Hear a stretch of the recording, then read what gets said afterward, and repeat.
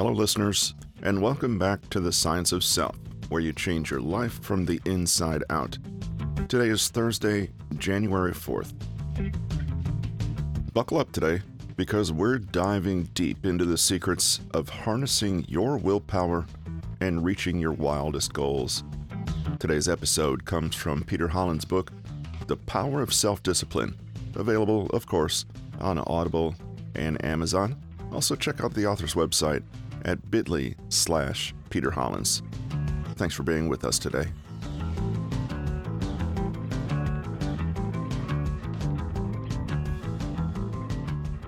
Almost nobody will argue against the importance of self-discipline, even if they know they fall short in practicing it on a daily basis. Anyone with some life experience under their belt knows that they can accomplish more with a healthy sense of constraint and willpower. If they haven't always exhibited self-control themselves, at least they've seen examples of successful people who have. And they'll readily admit that such people at least appear to get more done than those without self-control. Why do we fight against our own self-interests when it comes to instilling discipline into our own lives? Is it just that we don't want to eat our vegetables? Not quite. Unfortunately, a major reason, a more general reason that directly or indirectly causes each of the 5 mental hindrances, is the brain itself. The brain is a network. It's fundamentally composed of nerve cells, or neurons. These neurons communicate to each other through chemical reactions.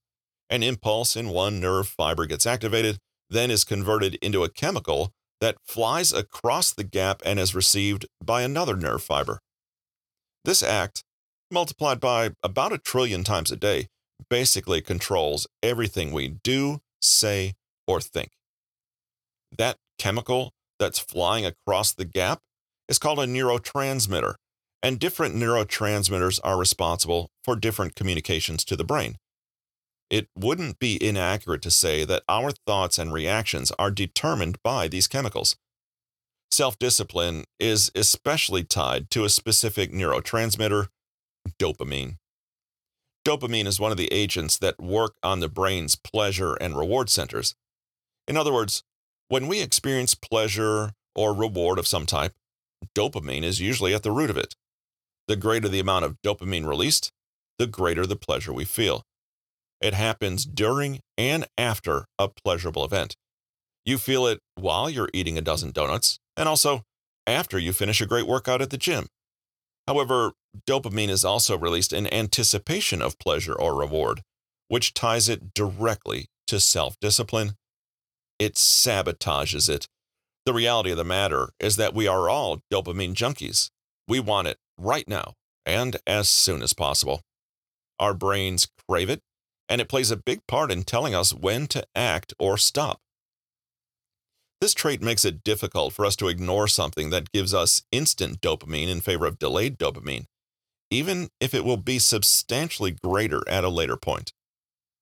Why go to the gym when you can eat a pie right now, even if you know what's better for you? Dopamine is what we seek, and this causes us to be ruled by one of the most well-known theories concerning human behavior, the pleasure principle. The reason it's so renowned is because it's also the easiest to understand.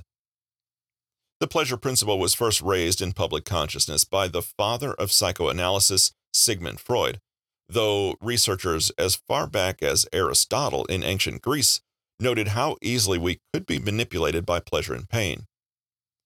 The pleasure principle asserts that the human mind does everything it can to seek out pleasure and avoid pain.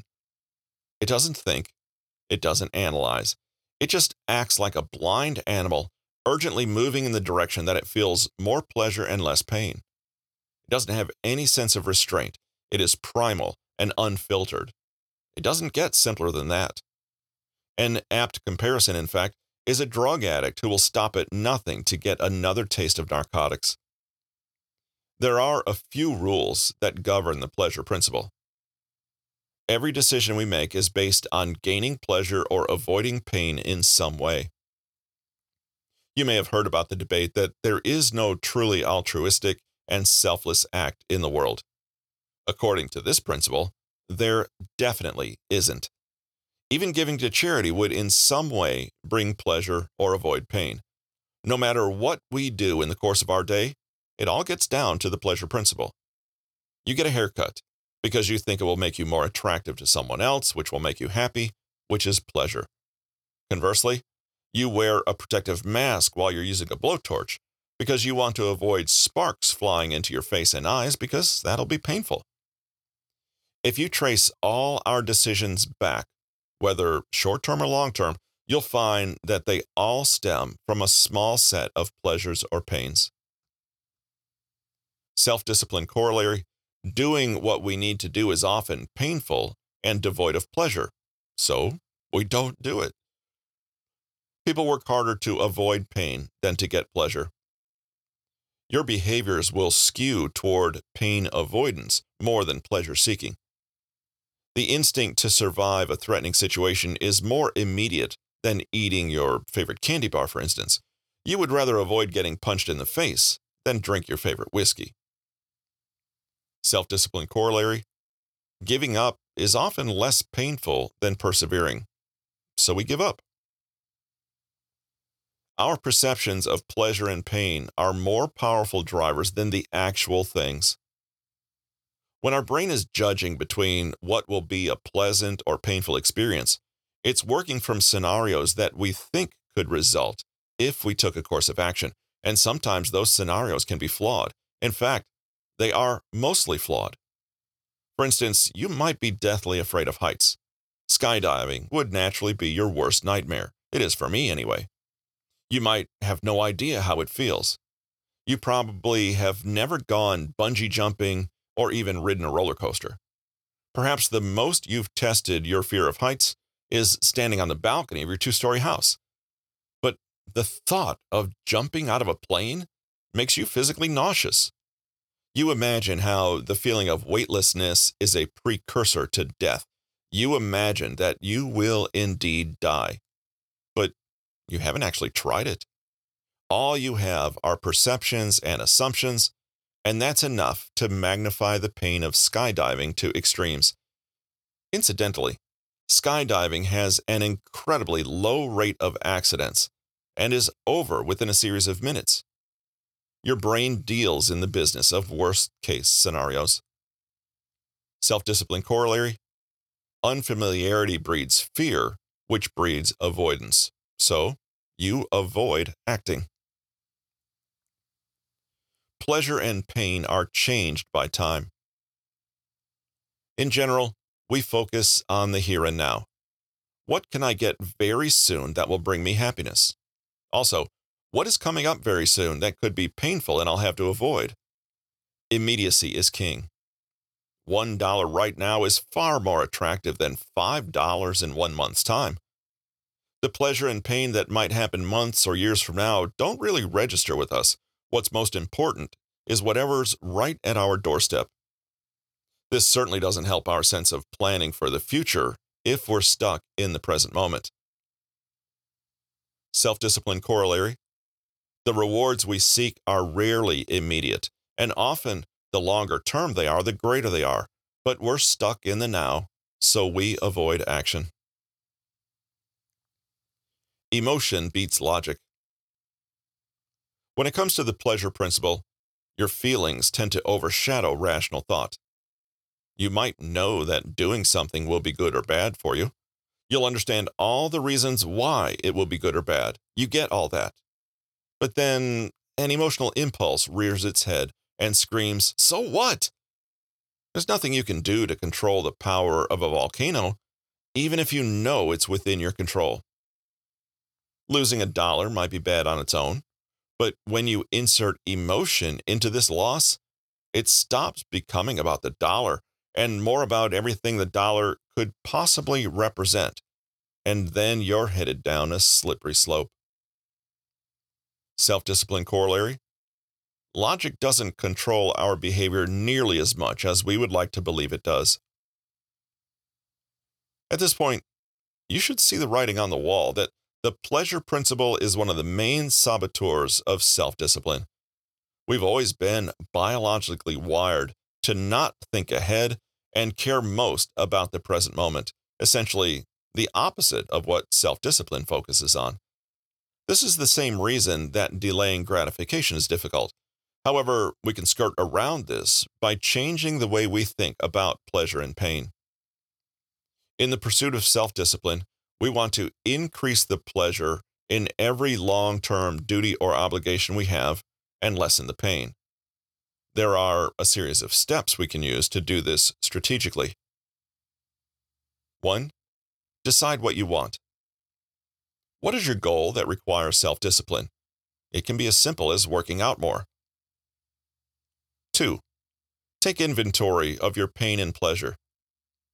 This is where you take aspects of the pleasure principle and start massaging them to your benefit. Here's what you do. Take 2 sheets of paper, draw a line down the middle of each page. At the top of the left column on both pages, write down pain avoided. At the top of the right column on both pages, write down pleasure gained. Now, at the top center of one of the pages, write down being disciplined. At the top center of the other pages, write down not being disciplined. By now, you probably know what we're up to. You're going to list the pain and pleasure you expect you'll experience when you take a step toward accomplishing your goal or when you decide not to. To motivate yourself psychologically, you're going to ramp up the pain associated with not being disciplined and the pleasure associated with being disciplined. This may seem elementary, but it's a level of perspective and insight that you can use to combat your impulses. Just taking stock of what happens in reality can help quell your impulses.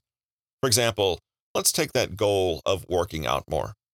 Let's go with the not being disciplined bit first. It might look something like this.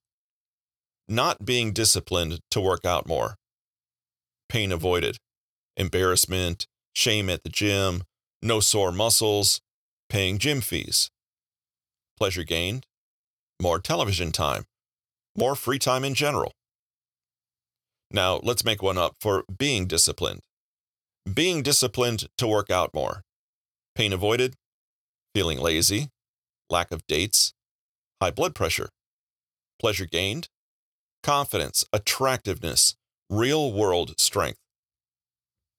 List as many pain and pleasure points as you can for each scenario. Be honest with yourself and try to think the potential through as much as you can. You should get some clarity about what your aspirations and ambitions are, not to mention your hopes and fears. 3. Tip the scales in your favor. This is a part where you get creative. Take the not being disciplined sheet and minimize the pains. They're minor. They're trivial. Convince yourself that these small things shouldn't have such power over you. Tip the scales in your favor, so to speak. Now, for the being disciplined sheet, amplify the pleasures. Picture how utterly fantastic each of these situations could turn out. Think about the best case scenarios that could result with each of these items. Take the positive possibilities and run with them. Don't be surprised if you get a minor dopamine rush from this alone. This sheet is more than just an inventory. It's a checklist for reinforcing your self-discipline. What you've just done is created a very tangible cost-benefit analysis that gets to the heart of what makes you act. Instead of waiting for our prehistoric brain to sabotage our efforts because of the lack of pie or television, we can tip the scales a bit in our favor when it comes to dopamine and make our brain work for us rather than against us. Time orientation. Another influence on the level of self-discipline we have in our lives involves our relationship with time. And not in the sense of scheduling or making time, but how we reflect, act, and react with the notions of past, present, and future. With time orientation, in Stanford Professor Phil Zimbardo's, the professor best known for the Stanford Prison Experiment, book, The Time Paradox, it's theorized that each of us can view time in one of 3 ways: past, present, and future. Our psyches tend to frame our experience using whatever orientation we're most acclimated to. Put simply, there are actual differences between those of us who are mired in nostalgia versus those who are continually looking for the next step in life. Whatever time orientation our mindset reflects relates to how we expect and plan for rewards, which feeds into how self-disciplined we may be. More specifically, our attitudes toward the present and future come squarely into play. The past-oriented person makes all their decisions from historical information or recall, and, by definition, they're generally separated from current situations or events. People stuck in the past don't have much use for the new and different, regarding them with suspicion, disdain, or even prejudice. Their thinking is almost inactive, which is not conducive to self-discipline. They'll say, well, this is what I did in the past, so I'll just keep doing that. However, this type of thought is extremely rare, and we'll spend more time on future and present-oriented people. Someone who focuses on the present lives primarily in the now. They react most powerfully to what their senses are showing them at the moment. They tend to be very concrete in their thinking, choosing to orient themselves toward what is rather than what happened in the past or what could happen in the future. The present mindset can be broken down even further into two distinct camps. Those who embrace the possibilities of the present, we'll call them hedonists, and those who don't like the present but feel they have no other choice but to live in it, we'll call them fatalists. The present hedonistic person finds opportunities in the current time and is happy to indulge in what's happening around them now. They're the ones who go to parties, embrace adventures in unfamiliar places, or interact with society on an ongoing basis. They're happy to take risks and don't necessarily care too much about the consequences, or have plans to mitigate the results if they have to. The present fatalist person doesn't really want to be focused on the present, but they don't feel the future holds anything for them. They sense that somebody or something else, whether it's their social circle, financial realities, religion, or luck, is in control of their lives and consider the whole game of existence to be rigged. Their expectations and hopes have been dashed, and they don't feel any need to work for the future because they don't believe they have one. What both of the present mindsets have in common is their attitude toward gratification. Since the past and the future don't come to mind, all that matters is momentary and fleeting pleasure. Both hedonists and fatalists are oriented toward the notion of instant gratification. Which one of these present mindsets is more suited to the process of building self-discipline? Neither of them. Self-discipline and instant gratification are opposing ideas. Self-discipline confers what instant gratification can never bring about: patience, restraint, full understanding, planning, responsibility. When you're oriented toward immediate reward, none of those other things matter. This is an appropriate time to invoke the fable of the ant and the grasshopper. Briefly speaking, the ant worked long and hard all year and never faltered from storing food and preparing for winter. The ant always knew what would matter in the long term. The grasshopper, however, only did enough to get by day to day and didn't think about the winter. He only thought about maximizing his pleasure in the moment. When winter came, the ants fared just fine, if not annoyed at eating the same thing for months on end.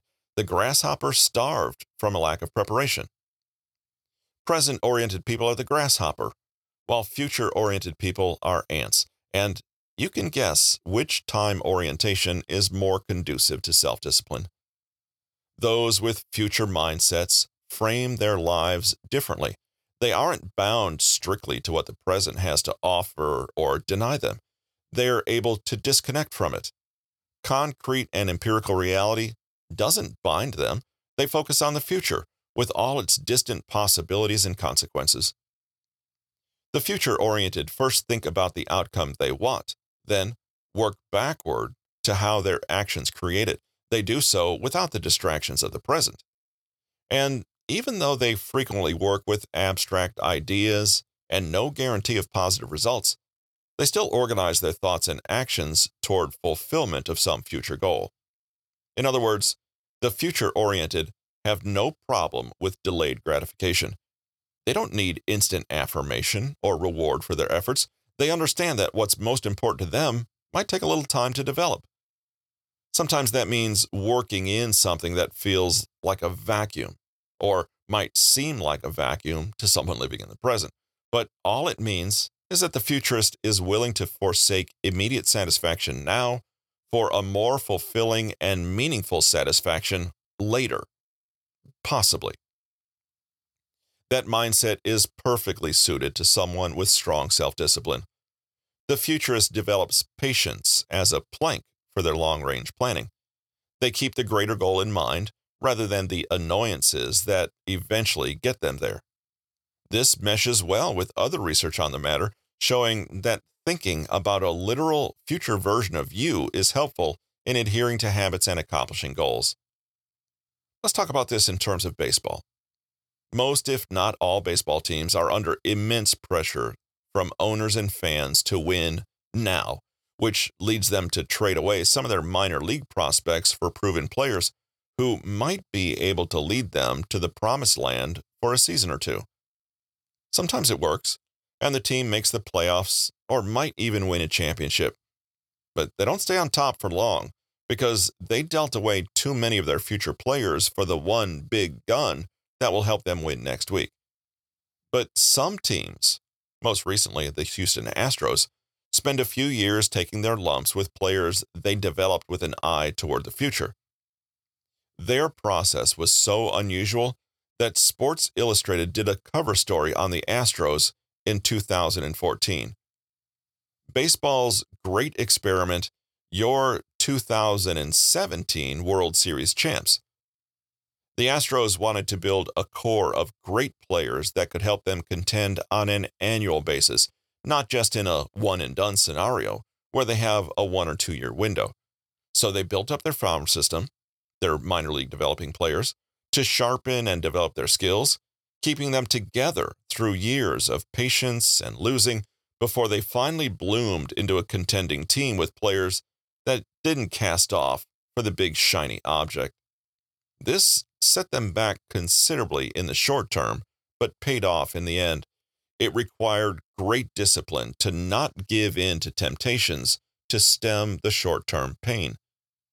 Such teams are built for long periods of success, and for the Astros, it brought them a World Series championship in the year 2017, exactly as SI had predicted. It should be noted, most of us are a blend of present and future-oriented thinking. This means that we end up with two distinct selves that we have to attend to and keep satisfied. They are quite aptly summed up with the hedonist grasshopper, present, and blue-collar ant, future, from earlier. If you compromise the two equally, it results in an ant that takes breaks while diligently working toward a goal, and the grasshopper that realizes that discomfort is required in life. That's really the best we can expect in everyday life. The concept of time orientations should force you to consider and skew your view toward the future. Future you is trying to build a foundation for their success. He's the one that has your best interests in mind. Self-discipline is an irreplaceable part of that foundation. It's up to you. The obstacles to self-discipline, as we've outlined them so far, might seem like a big load to handle, and they are. Most people never break through any of them, and it reflects in their lives. You yourself might be wondering if it's beyond your reach or capabilities. Am I really capable of breaking through and developing the willpower I need to do what I need to do? As the saying goes, whether you think you can or you can't, you're right. When it comes to developing willpower, the most important factor might not be your mental or physical abilities or the range of what you can accomplish. Rather, it may simply be your belief that you can develop willpower. A study by researcher Veronica Job examined university students over a single scholastic term. Job asked the students to evaluate themselves on their ability to maintain willpower over the course of a given task. whether they need to take a break after a run of tough work, or whether their endurance fueled itself and allowed them to keep going. Across the board, the students who believed that their willpower was unlimited did better in several measures. They regulated their activities better, kept procrastination at bay, got better grades, and were even better at eating right and maintaining physical health. On the other side, students who said they needed to recharge themselves from time to time were especially beset by procrastination, often made poor dietary decisions, and found themselves easily distracted. They even spent more money, theoretically, while they were distracting themselves with online destinations. Jobs results indicated that those students who were convinced of their own abilities and really believed they had more willpower actually did. Their self-messaging turned out to be a crucial element in their superior performance, to the point where it couldn't simply be coincidence. Score another point for the placebo effect.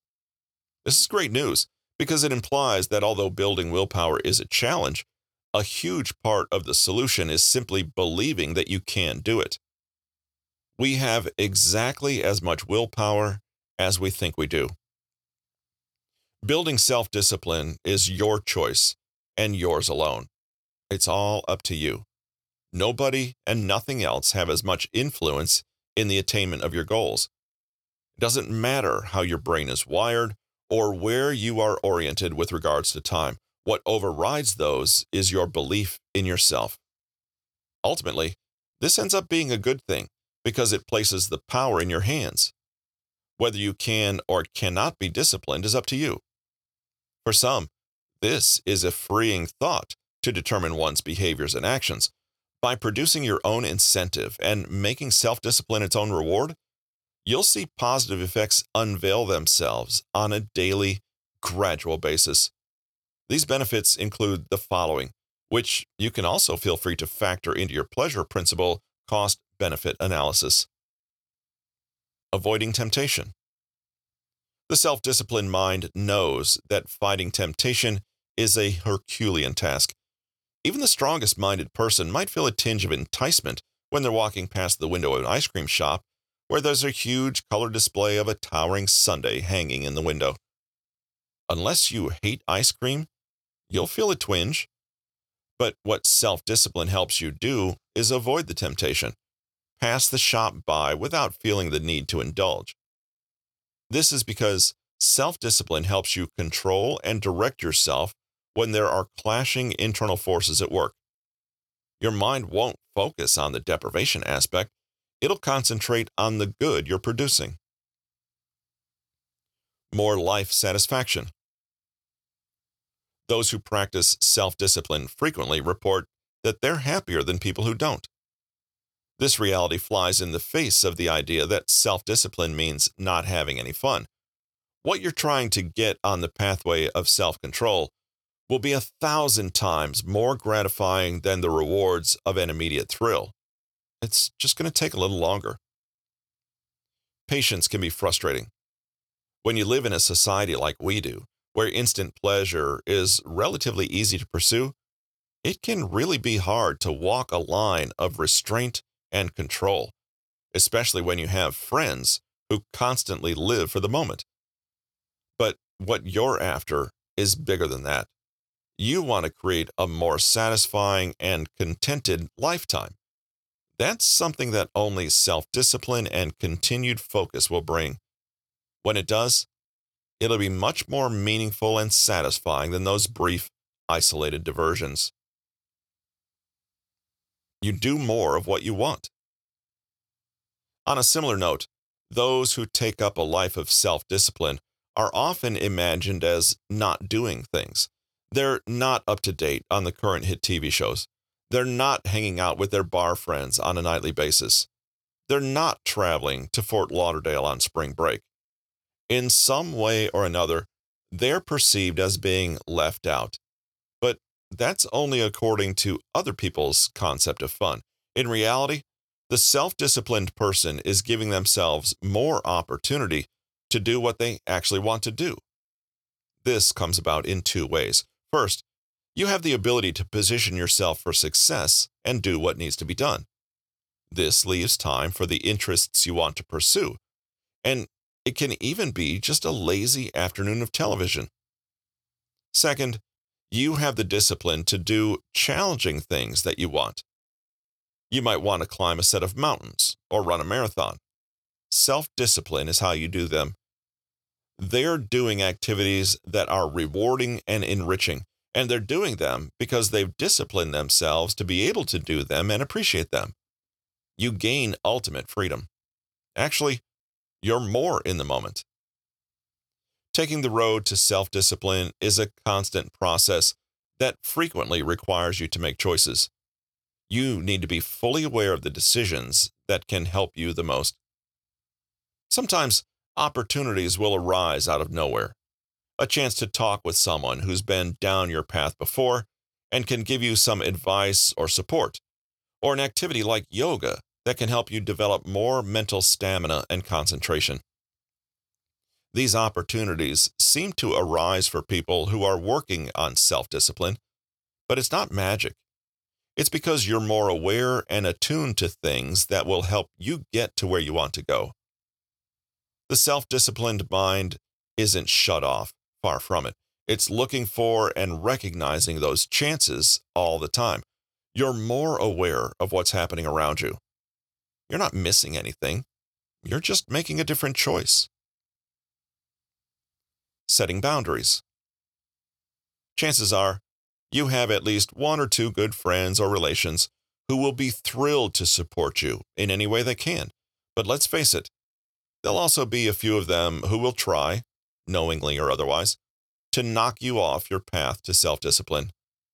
Come on, you can miss a gym session. There's beer and a game of Call of Duty with your name on it.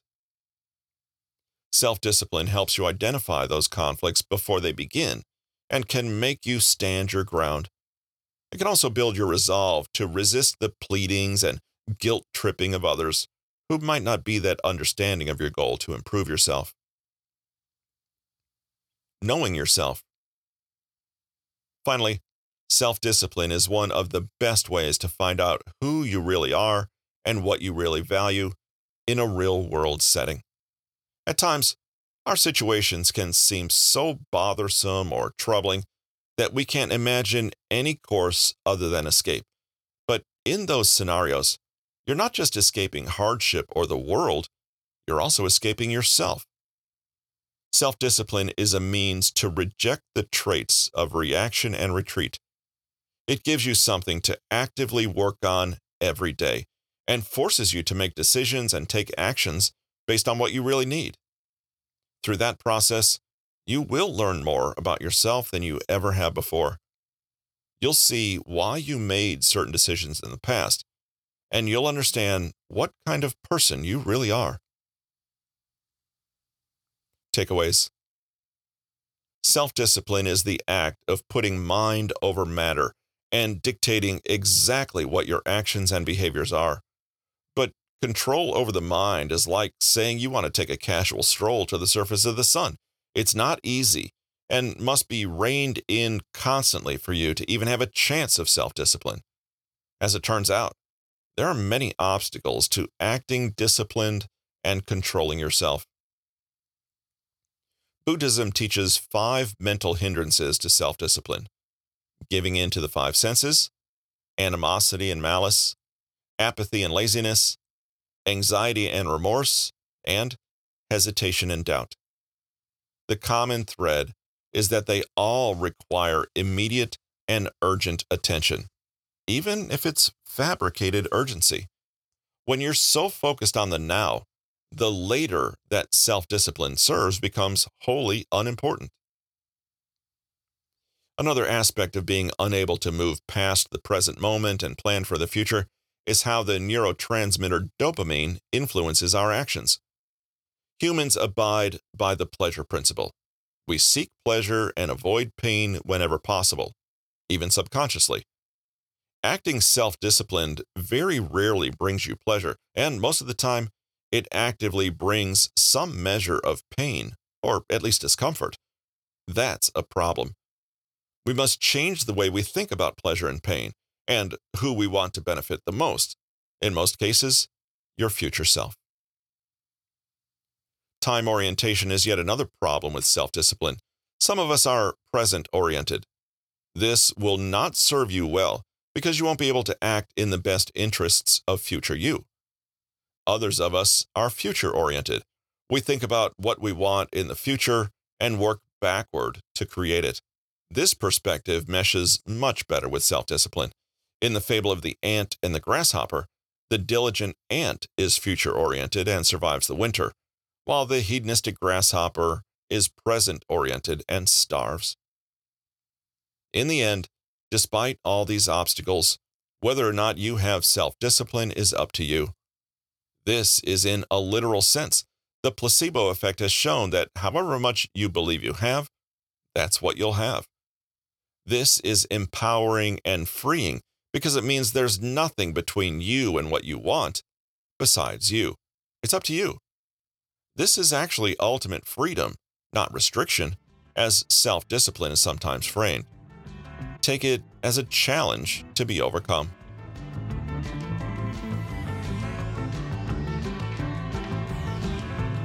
I hope that after that episode you're feeling a little inspired.